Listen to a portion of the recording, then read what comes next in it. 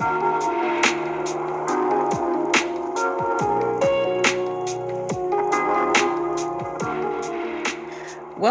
to the Hoops and Huddle podcast. I am Malika, and he is Brandon with the rubric. Thank you for having this, pulling this together, Malika. And thank you for being here. I am really excited. We are both extremely excited to welcome Theresa Runstedtler to our podcast. And she's here to discuss with us her new really great book, Blackball, Kareem Abdul-Jabbar, Spencer Haywood, and the generations that saved the soul of the NBA. To me, I just say Blackball, and historians exactly know what it is. So I don't even have to read the rest of the title, but I'm excited. Like one we just talked about a minute ago with Blackball. To me, it's like this is right up my alley. Like, I know Brandon, you started listening to this and you were like, yeah, this is definitely Malika's. I devoured it, like every word, and because there's so much detail in here. The way you do conduct your research, it's very thorough with its details. So I want to thank you for writing it. It's definitely in my library of one of my favorite historical hoop books that was written, because the 70s is this blank hole. Like, if you look at sports documentaries, like the ESPN very detailed documentary, when it I look at it all so often, and then off the top of my head, Basketball Love Story. And, when the 70s are talked about as like this drug haven, and that's when you read books, that's what you hear. You talk, they bring up the David Thompsons and the same players over and over again. What about everybody else in the league? What about Dr. J? What about, the coming of Dr. J? What about all of that? So, welcome. And welcome, Theresa, to our show. Thanks so much for having me. It's always a pleasure to hear good things about something I worked hard on, and just hope that it would resonate with folks. Absolutely. It's resonated. It's resonated because, and Brandon, let you go ahead and get a word in before I start gushing and going into. Oh no, I just wanted to say I appreciate you putting the work into that as well. Telling these stories a lot of times about these legends, especially in this day and age when, what is it? The NBA's average fan is somewhere between 18 and 24. I mean, now you're making me feel old. They haven't even seen Michael Jordan play, not even in his last year. It's like he's not a real thing to a lot of folks, very much so. Like, I never really saw Wilt play, etc.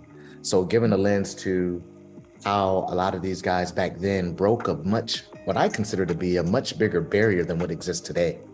It's far more inclusive today. It's far more. Do we have our problems? Absolutely. But what those men and women had to go through back then is quite telling. So hearing what you chronicled in your perspective is solid. So I appreciate it. So that's why I'm excited. Thank you so much. Well, I have to say, I teach students who are in the 18 to 24 age bracket. And a few years ago, I was teaching a class on the revolt of the Black athlete in the late 60s, which was the series of boycotts and protests of Black athletes as part of the Black Power movement, really trying to push back against racism within the sports industry and how they were being used as tools of American empire, essentially, on the world stage. And so I always talk about Kareem Abdul-Jabbar, and my students didn't know who he was. And it lit a dagger into my heart. I was like, no, there's no way you cannot know this iconic man. So it's interesting that now it's even Michael Jordan who's becoming hazy for folks in terms of what they remember of the NBA. Right. That's right. Yeah, That's right. With Michael Jordan, it's like he's the sneaker guy, and I'm a Michael Jordan person, and so for me, it's like very bizarre. You know what I mean? I'm like, I can't even relate to not knowing who he is. But I wanted to dive right in when you know, like one of the things that stuck out to me before we even get to, because I tracked down NBA. I read something from that time, NBA and cocaine, nothing to snort at. Somehow I tracked down a reprint. There was something in the New York Times. Like I think it printed in a lot of different papers at that time. And ooh, was it a doozy? I was like, the reporting back then, no wonder the, you know, like the image of the NBA was what it was, because the reporting was awful. I mean, so So many anonymous sources in that yes. article, and it was reprinted all across the country. It was carried on news shows when the NBA wasn't even really carried on national television that often. So that became, for a lot of folks, their first introduction, especially if they weren't hoops fans, their first introduction to this increasingly Black league on the national stage. And it, you know, even among historians, when I started working on this book, they would always point to that Chris Cobb's article from the LA Times and basically say, oh, but what drugs? And I felt like, have you read that article? Have you looked at, you know, it was awful. Looked at the sourcing and looked at it in the context of what was going on in the late 1970s and all of these fears about crime and young Black men in Black neighborhoods. And really tried to, I guess, like look under the hood of the car and check and see whether or not this was truth versus a racialized narrative about the league. So for me, when I looked at it, I was like, oh, come on. I mean, not to say, and full disclosure, I'm not saying that nobody in the NBA was using cocaine, but the way that they made the league look like it was a haven of, you know, reprobate drug addicts. Yep. You know, irresponsible. That's the thing. Yeah. I like, it's like, was drug use in the NBA any worse than what was going on at large? You had the Pablo Escobar and the Colombian cartels, you know, cocaine flowing into the United States from Miami, from different ports around the country. Like, it was a problem at large in the United States, but the NBA was this beacon of, you know, crime, you know, like, you know, Black men, you know, like coming into their own in terms of asserting them being Black and proud, like Kareem Abdul-Jabbar, who was the reluctant superstar. And, you know, especially coming from when you had the Chuck Coopers and the Maurice Stokes, you know, like that was a tragic story. And we'll get to that in a minute. And it's the 1970s was, you couldn't have the 80s without the 70s. The 70s set the stage. In the 80s, when Magic and Larry came in and lit that fire plug, that the stage was set before they got there, though. And what I love about your book is it lays out beautifully how the stage was set for them by the forebears before them. Maurice Stokes, though, we could kick off right there. It's when I read about his story, and I go through people in history here and there. I just put up a post about this, the Maurice Stokes story, with him being, you know, like the first Black player to get on an all-NBA team. Like he was second team, but it was like his talent level seemed like it was like first team level. He was a 3-time All-Star. He was a Rookie of the Year. He was a superstar of that time. Like, he was that talent. And then when he had that injury, but no insurance, just tragic how, you know, he did all that rehabilitation and he just never can get fully back.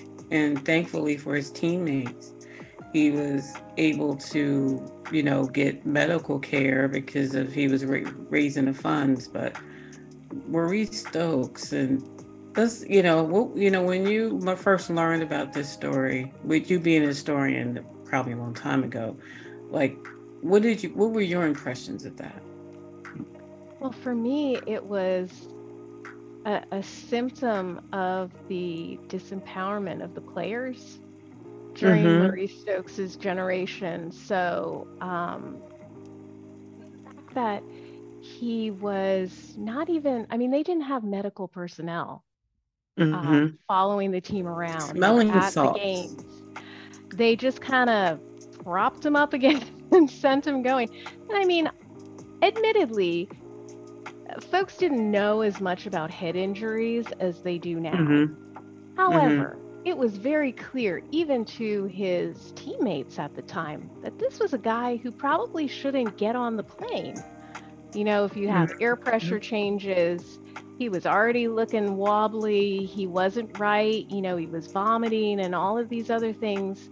And so that plane flight where nobody really did anything to protect him and they just let him go on his way as if he was, just a player only and not a human being who needed care, to me speaks to the fact that the players at that time treated as individuals whose bodies really mattered other than to produce a spectacle on the court. So, I think that, as you said, the fact that the league did nothing to really help him and that his career was essentially over and his life as he knew it was essentially over at that point. But the fact that also the players were able to come together every year to have that fundraising effort on behalf of Maurice Stokes, and were able to... And the caliber of players, the Wilt Chamberlains, the Bill Russells, like you had the Kings of Kings coming out to support him every year.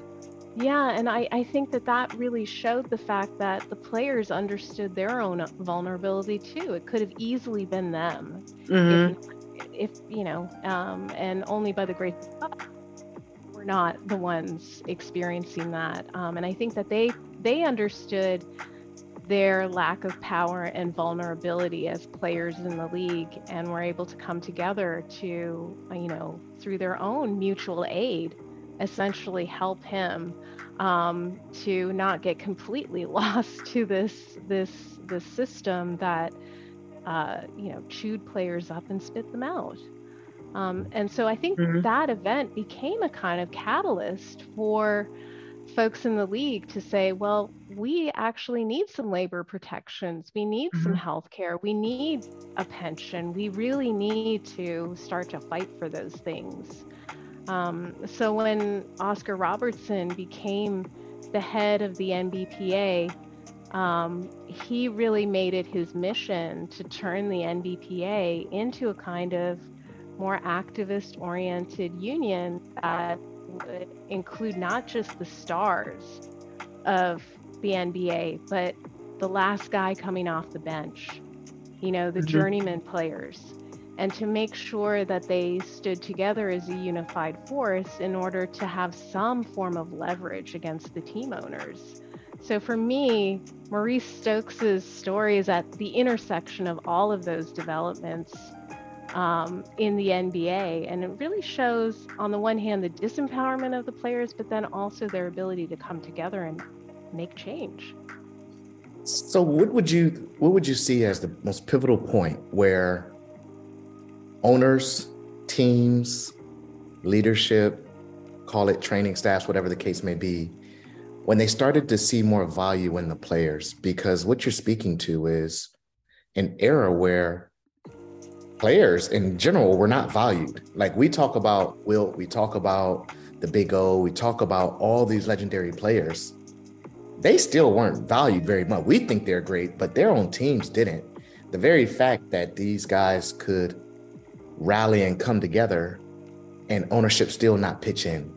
Because today, if LeBron, let's say KD, Damian Lillard, even James Harden, they stood up and said, hey, we need y'all to support this guy over here that's number 13 on the bench on this random team. Team front offices are jumping in saying, here's some dollars, here's some resources, etc. So I'm wondering, what do you think were the pivotal moments where it was that shift where teams said, oh crap, these guys are valuable. We need to treat them as more than just labor assets. Would you say the Oscar Robertson case was that when everything kind of changed? And even before then, I think it was a series of things. So I think the establishment of the ABA, the American Basketball Association, in 1967, even though, okay, we often think of the ABA and we think about it very nostalgically as the Black League, this league that was the scrappy underdog versus the NBA. But if you really look at who the movers and shakers were in terms of the owners of those teams, these were entrepreneurs, white entrepreneurs who wanted in on the potential to make huge money in the sport of basketball. They were forecasting, speculating on the fact that basketball would become a growing sports property. So in spite of the fact that they had really no intention of, creating it became a Black League because Black players were very valuable in the talent war versus the NBA. So one of the things that the ABA needed was they needed good players to put on the floor to create an entertaining game so that they could create a fan base or lure fans away from the NBA. So that competition for players was really the moment when you start to see things that were relics of, an earlier generation, the informal racial quota that existed across the league, where teams could only have a certain number of Black players on their roster. It was an unwritten rule that maintained a form of controlled integration. So there wasn't a flood of Black players into the league. Once the ABA, started courting players, ages, started going to the Eastern League, started going to HBCUs, started going to places where the NBA didn't typically recruit, all of a sudden, Black players were in this position of leverage that they had never had before. That was also happening at the same time that you had a series of antitrust cases. So the first one that I think was really pivotal was the Connie Hawkins case. Yes. Connie Hawkins, again, one of the greatest players that almost never made it to the NBA, not because of his talent, but because of the fact that he was unjustly accused of being part of a game-fixing scandal. The NBA, so first of all, he gets kicked out of the NCAA, is blacklisted in the NCAA. He's blacklisted in the NBA. Even though there were a few teams that were interested at some point in attempting to draft him, the NBA's top brass said, oh no, we're not even going to touch him with a 10-foot pole. But they didn't actually do any due diligence to make, to check, to see whether or not he had actually done anything criminal, which he had never even been charged with anything, let alone convicted of anything. He won his, they settled his case. And not only did he win a money settlement, a substantial settlement, but he also was able to finally get into the NBA. And I think that sort of signaled to folks that the NBA was vulnerable on the terrain of antitrust law. And so you had somebody like Spencer Haywood coming in next. He was the ABA under their new hardship clause, which stated that a player could bypass the 4-year rule. Just to back up a little bit, the 4-year rule was basically a gentleman's agreement between the NBA and the NCAA, whereby these two, sports monopolies would not interfere with each other, so that the NCAA could retain its talent for 4 years, and be a free farm system to the NBA. And they wanted to keep that whole system running, and it still kind of runs today, although there is no more 4-year rule. But the ABA realized that, hey, if we can get somebody like Spencer Haywood, who's still an underclassman, before he can actually get drafted into the NBA, then we can bypass, and get him quicker into the professional ranks. But unfortunately, the team that he ended up signing with signed him to a horrible contract, which was probably fraudulent. He got into all sorts of legal that contract was criminal. Right? And then we negotiated it a few times. Like, I was astounded reading that detail. Yeah, and I mean, of course, he goes out and he decides to hire an agent to help him. And the team owners of the Rockets were kind of like, why do you need representation? Don't you trust us? Here, just sign on the dotted line. Or, hey, we'll provide you with a lawyer to be present during the signing. So they had figured out all of these ways to really undercut the labor rights of these young guys. And he just didn't stand for it. Signing a contract with the Seattle Supersonics of the NBA. And lo and behold, the NBA says, hey, wait a second, you just violated our 4-year rule, so you're not allowed to play. And so he sued the NBA, and he ended up, getting the right to play. The 4-year rule was deemed a violation of the Sherman Antitrust Act. And that's why you have, players that are able to leave the NCAA when they choose to. You have players that can jump right from high school to the pros. There's no longer these arbitrary rules preventing folks from selling their labor on a free market. And so that's when the Oscar Robertson case really begins to pick up, after those 2 earlier victories. And I was just talking with somebody about this the other day, that I think one of the reasons why the NBPA has relative power in comparison to some of the other unions in professional sports was that they were able to hold off the merger of the ABA and the NBA for nearly 10 years. They were able to win successive antitrust cases against the NBA, with the Oscar Robertson settlement eventually undoing the reserve clause and bringing in a form of free agency.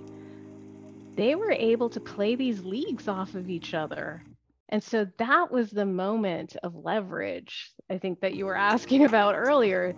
And it just it opened the door a little bit, and then the players just went right through it. And took that opportunity and used that leverage to the best of their ability to change the dynamic between themselves and okay, I get that. That makes a lot of sense. I think that's nuance that people miss. Whereas the NFL, that leverage has never been created because there was never any competition. Well, there was a moment. So Okay. I mean, of course, the American Football League existed in the mid-60s, but you know what happened to them, which was so tragic, was that they pushed an antitrust waiver for the NFL and the AFL through Congress. They railroaded it through in 1966, and so there was no period of leverage for the players. The merger happened, and then business continued as usual, and all of that opportunity for leverage, slipped through their fingers. Right. So I think that actually the basketball seeing the writing on the wall with what happened to football players, and they fought to try and keep those 2 leagues from merging until they got some concessions. Okay. And I don't think people understand. I don't think players comprehend how big that, the NBPA, Oscar Robertson's, testimony, and just how his strength and his fearlessness in this case. Like you look at NBA today, and they were able to build on that and build on that and build on that.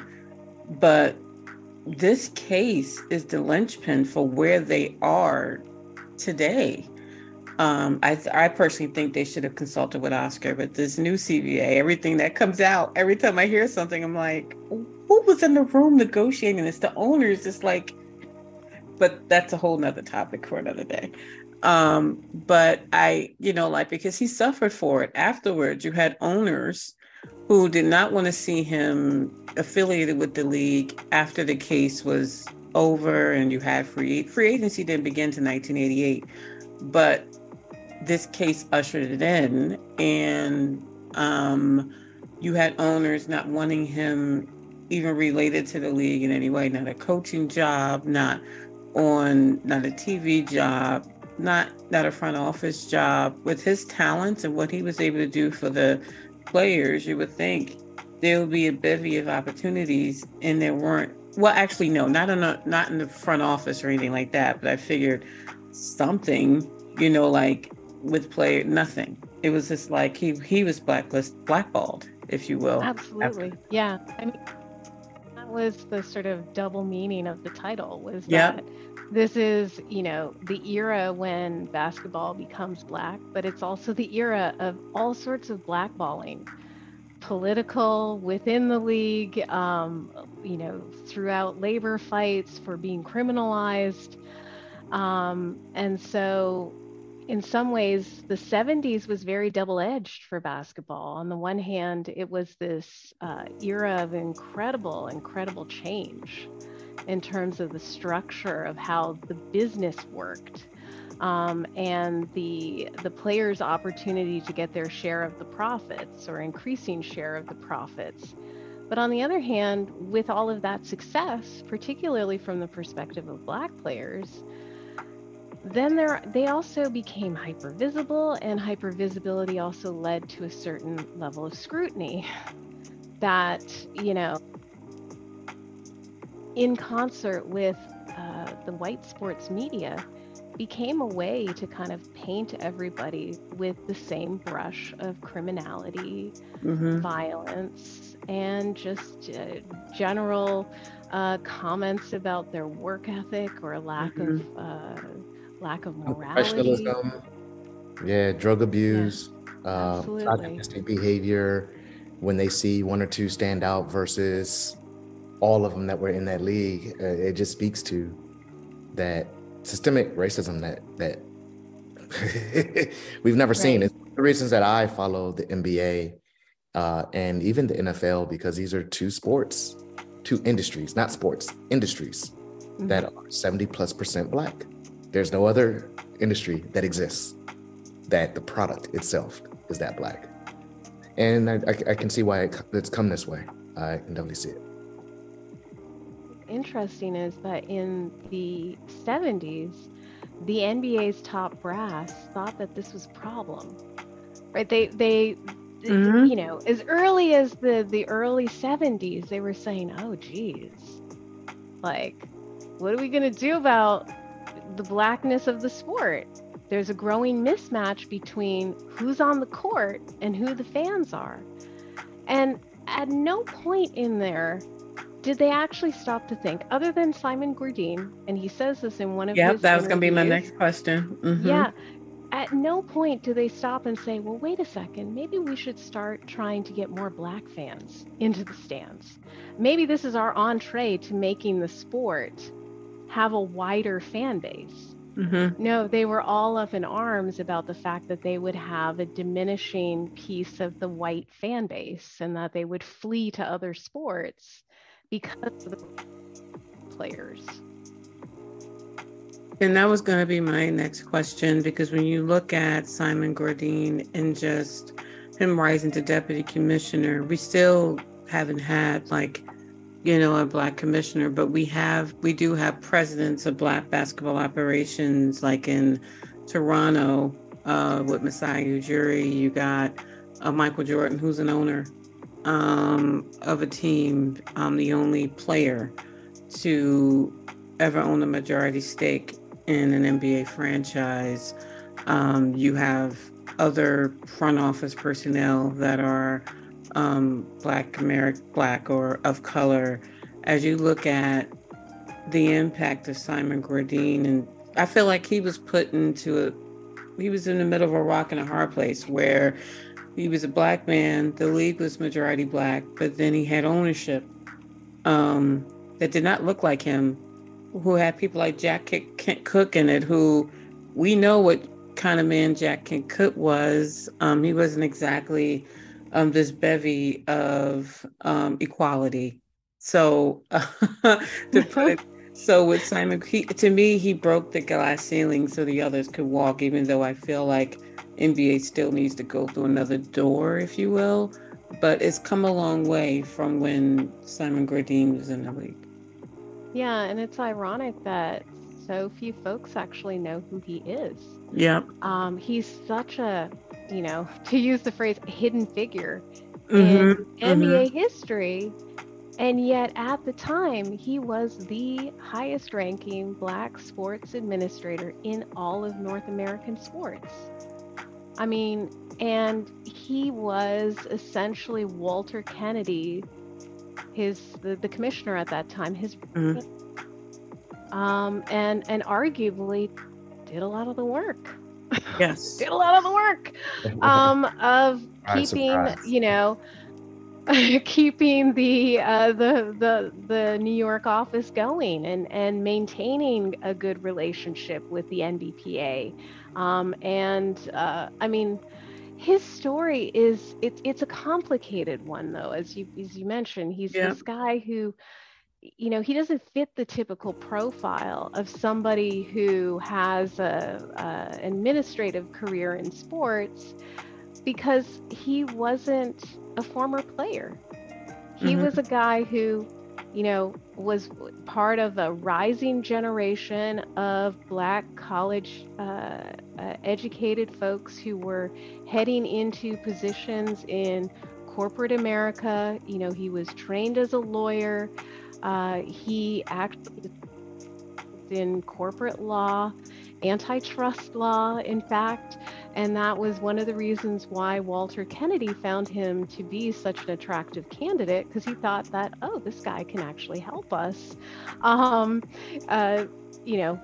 this issue that we have with the players, where they're challenging our monopoly. And so he was put in this position where he himself understood that he was a Black man in a white man's world. That he was also somebody who believed that change could happen from within. And of course, in any point in time in social movements of all different kinds, there are folks who think that you can change only from outside. And then there are folks who think that you can make changes from the inside by reforming a system or an institution. And he was one of that, with his legal training, that he could eventually help to make the NBA more humane institution that had good relations with its players. But of course, he was the only one in that New York office. And so in some respects, he was still a token in that office, who didn't have the kind of collective power with a cohort of folks to begin to really dig in and make change. But I mean, I can only imagine what kinds of conversations he had to hear over the phone and in Walter Kennedy's office. And I can't, Jack Kent Cooks and yeah. So how would you characterize some of the work he was doing One that stands out to me is his interaction with the owners, because it was already tough where there was this big divide in America, period, white and black, and then those in positions of power, those with wealth, those without, the employer-employee relationships. So it's all these dynamics, and putting, this man in this position to advocate, one for the league, one for Black men, Black people, while then still carrying the responsibility of protecting ownership as well.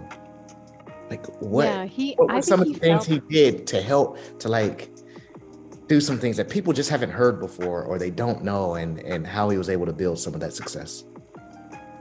Well, so I mean, it's harder to get at that story. Unfortunately, he's no longer around. So a lot of what I was able to piece together came through some interviews at the time in the 1970s. One of the things that really struck me was how self-aware he was about being between a rock and a hard place. Yeah.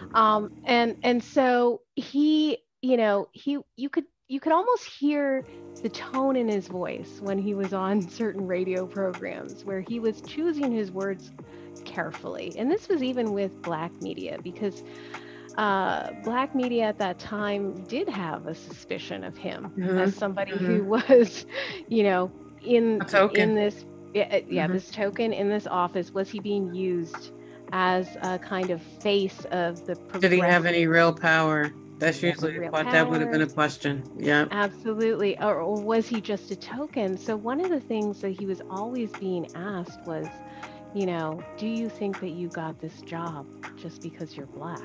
I mean, come on now. This question, and he would always have to preface it by saying, look, here are my qualifications. And so it almost made him have to defend a politics of meritocracy, whereby he was saying, look, I have all of these qualifications. Clearly, people respect me in the office, and I don't take things lying down. And so he was always trying to, prove his credibility. And that was the burden of being Black in a lily white office.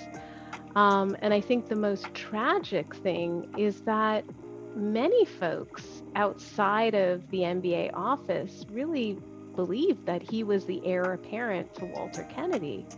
And when he got bypassed and they hired, he... Can you repeat who they hired? Because you've been going a tiny bit in and out here and there. And sometimes on keywords, we don't hear the word, but that one I want the audience to hear. Sure, yeah. Lawrence O'Brien. So Larry O'Brien, who... the predecessor before David Stern. Yes, he was eventually chosen as commissioner. And, there were calls for boycott of the league from certain sectors of the Black fan base. There were players who were saying that they didn't understand why he didn't get the position, but they did, of course, because it was racism. So I think that he felt that burden of having that position of being the one Black face in a sea of white faces in that front, the NBA's top office. And the fact that he was able to actually, maintain a good relationship with the players and keep the line of communication open during a period of a lot of strife, it was a credit to his ability and his likability. Everyone said that he was a likable guy. He was charismatic. He was somebody who knew his stuff. But, he was always somebody who was operating in the background. While Walter Kennedy and others got all the credit. Took the credit, basically. When you look at the landscape of NBA executiveship now, and since Simon Gradine and, like, and the possibilities of the future, like, what do you see? Oh, geez. I mean, that's anybody's guess. I'm the historian. I look backwards, not necessarily Oh, always I'm with you forwards. on that. I was curious from your historian perspective, like, are you encouraged by what you see? Do you, is there an encouragement that more change? Because I feel like the NBA still has, like, you have Black or, like, people of color in key positions. Right. The most star, of course, in Charlotte, where there's a Black owner, and he has the most in terms of Blacks in executive positions.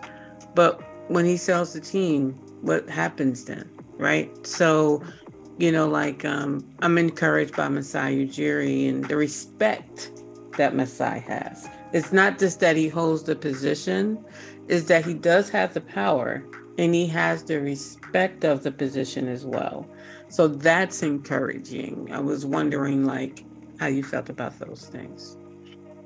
Yeah, I mean, I think that it's always this question between I- is changing the demographics of leadership in the league going to change the fact that this is, at the end of the day, I think, as you said earlier, it's a capitalist enterprise, it's a for-profit corporation. So Yes. that's not going to change that dynamic of Mm-hmm. Mm-hmm. owners versus laborers. That is still going to be there, no matter whether or not you have white faces as the team owner or, Mm-hmm. Black faces in the front offices all the way up the chain to owner. I do think that, especially in terms of what I saw from my research in the 70s, you could see that Black coaches like Mm-hmm. Al Adels brought in a different style of communicating with the players that respected them as individuals, as Mm-hmm. holistic people, as not just pieces of meat out there to put on a show. And so, in that sense, I think that having more folks who understand, um, you know, players, particularly Black players, as full human beings who deserve respect, who deserve to have their contracts honored, who deserve, ethical leadership. Absolutely, making sure that you have a more diverse um, leadership in an organization matters. Um, but it's also this question of, is that creating complete systemic change? Not necessarily. I think that there's nothing to say that the NBA is a progressive institution. I think a lot of folks have kind of bought into this idea because it has become, in comparison to some of the other leagues, Like the NFL. seemingly more Mm-hmm. progressive, right? Mm-hmm. But then how high is that bar? Not very not very high, if your point of comparison is the NFL. Um, but I think out of any of the leagues, definitely the thing that makes the most difference for the NBA is the power of the players. I think Yes. if you have disempowered players, you will always have bad management. I just Yeah, I agree with that. So if we focus on making sure that the folks who make the game, and I think a lot of times we forget that, we think of, league officials or team owners or coaches or GMs as making the game. No, the folks who make the game are the players at the end of the day. So if they don't have the amount of leverage or power or protection that affords them a voice in how the game is played and what the trajectory of their careers are. It doesn't matter who you have in the leadership position. It's just not going to be a good situation for those who are putting their bodies on the line to entertain all of us. Right. Now, Right. one of the things I'm thinking about, and we just have a few more questions and we'll let you go. Sure. I'm thinking about the Milwaukee Bucks back in the 70s. and what they did with um, Wally Jones. And while I consider myself a quote unquote historian, this was something that was new for me, like the Wally Jones, how he was treated by the Milwaukee Bucks, like being put on a medical, getting this medical, like where he was suspended for quote unquote medical reasons. They were suspecting drugs or something. And then Well, they eventually, didn't even say, this is the thing, they didn't even say it was drugs. They just left it open. And of course, being that it's the early 70s, people just jumped they to left it for conclusions. inference about Yeah, the amount of weight he lost, or it was yeah, very shady, ruining this yeah, man's reputation. right. And then they decide to put him on. Then they put him on waivers after, what I mean, like, and he's not picked up by another team. Well, after you sullied his reputation, why would another team pick up his contract? Right. Another version of blackballing, right? Another version of blackballing. I was like, Yeah, this is horrible. yeah. The NBAPA would never put up with that now. Like, I'm complaining about the NBAPA because the things that leaked about the New Deal that no one has seen the full deal yet, but they wouldn't put up with a player going through that, like during the season. That Wally Jones, and he was very, very pro-Black and doing a lot of things in the Black community as well. He still continued to do that work after this case. He's still doing it now. And that's amazing to me. Yeah. That's it. But Yeah. your book introduced Wally Jones to me, and it was and you look at the Milwaukee Bucks now, that's Giannis's team. You know what I mean? Like, so it's just interesting how far the NBA has come. Did you have a question before I went into my final question? No, go ahead. I was intrigued because one of the obsessions I have is Len Bias. And I read that Yes. I read that the one, like the Len, you researching Len Bias is what That's actually where I started. That's where you started. That's where I started. I was intrigued. Do you possibly have something coming on Len Bias? Or is something circulating? So that was the original project, because I'm at the time when I started initially just delving into this era. I started with Len Bias because I'm at American University. College Park is down the road, and so I went to look through their Len Bias collection, and of course they pulled me aside and they were like, "Why are you looking at this? What are you planning to do?" They wanted to know. Really? It's still a touchy subject. Wow. It's still, it was an embarrassment to the University of Maryland on a number of levels, and so.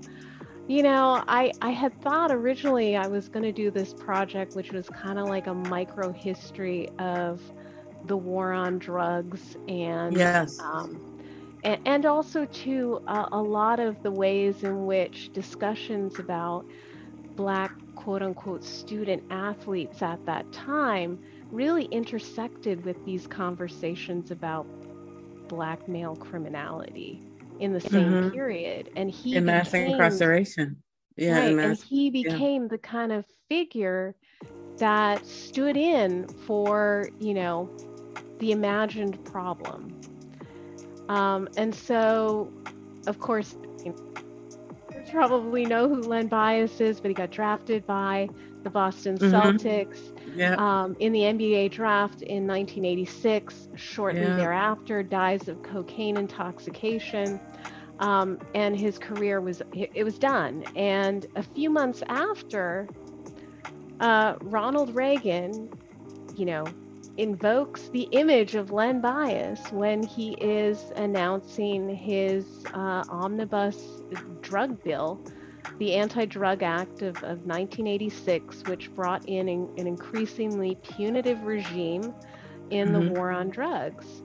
And so I was just really curious as to why you know, what about him as a young Black man, a basketball player, was so obvious to folks at that time, for him to come to be the stand-in for all of these social ills. So I want that to happen. And so I started digging back, and I found the story of Wally Jones, and I found the story of Kareem Abdul-Jabbar and Lucius Allen getting pulled over, Yeah. you know, and the constant reports of Black criminality in the mainstream media, and how these guys were being painted in such a way so as to make the connection between criminality and the Black athlete to be a kind of common sense for the public at large. So that's actually how the Len Bias stuff informed this project. Now the question is, am I going to go back to 1986 and complete the stuff that I had started then? Hey, You're that's starting the to next convince decade. me. That's the Maybe next. I need to do that.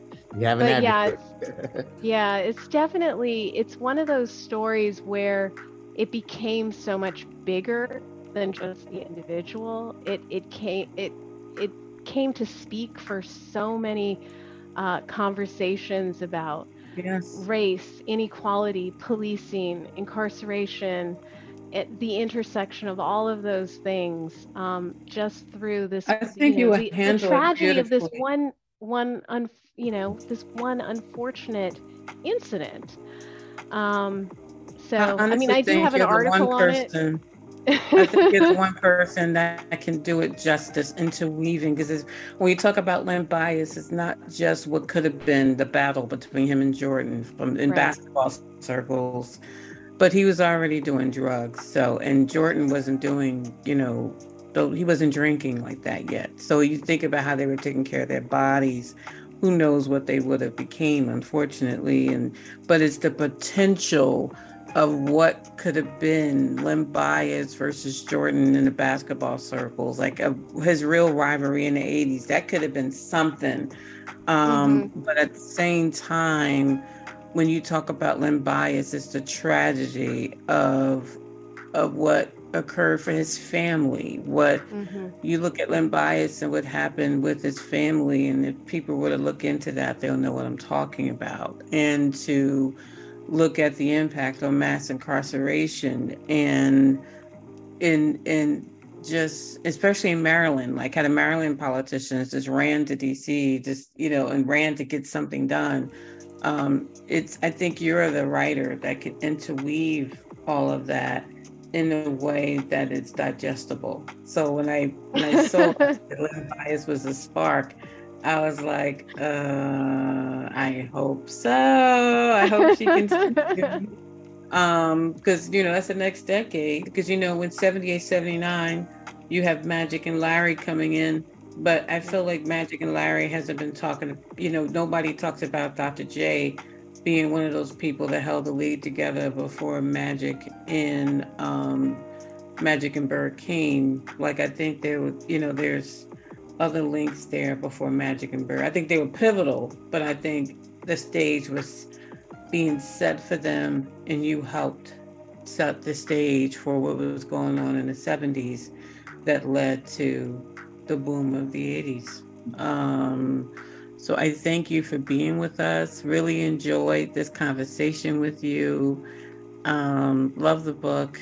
And next is the big O for me. And I'm an ABA, person studying the ABA as well. So this book provided some really cool details. Any message you would like to leave for people before we get out of here?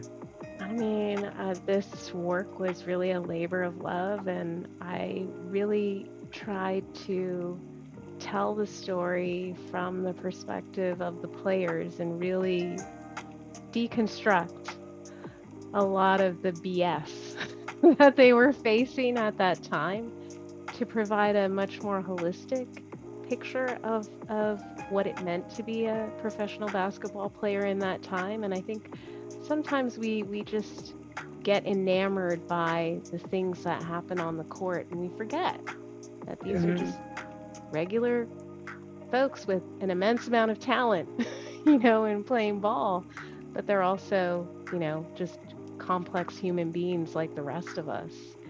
So I'm hoping that definitely came through in the book. Well, It I did. appreciate listening to you. I have enjoyed it a lot.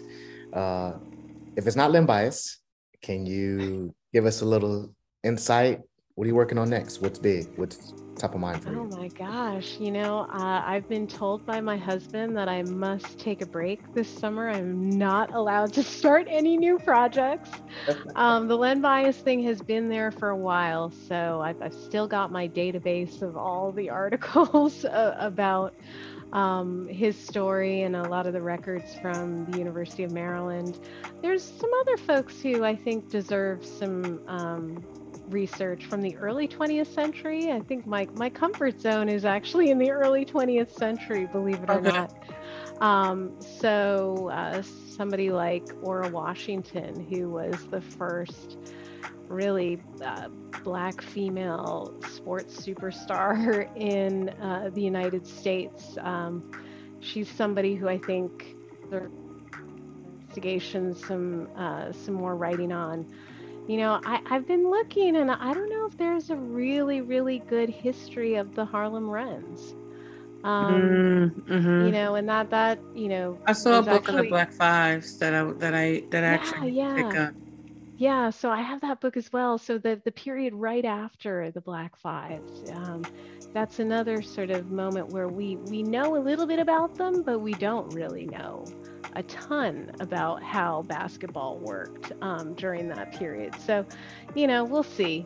But I've been told I must take a vacation. I understand that. Because this had to be a labor of love and takes so much time. The thoroughness of the research is extremely impressive.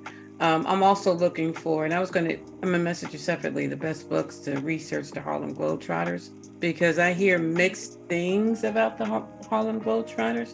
So I'll message you. Theresa Runstedtler is on Twitter. So what's there? Yes, I am.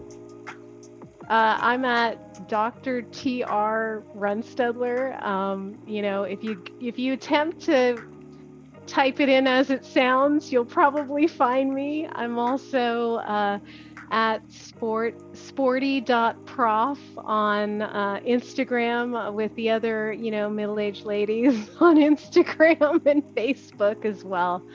So I'm always happy to connect with folks. I also have a personal website, Theresa-Runstedtler.com. And, you know, I've been getting all sorts of messages from folks, and it's always a pleasure to see how the book and the work is resonating with folks. I'm going to read the Jack Johnson book. Please do. I'm purchasing it.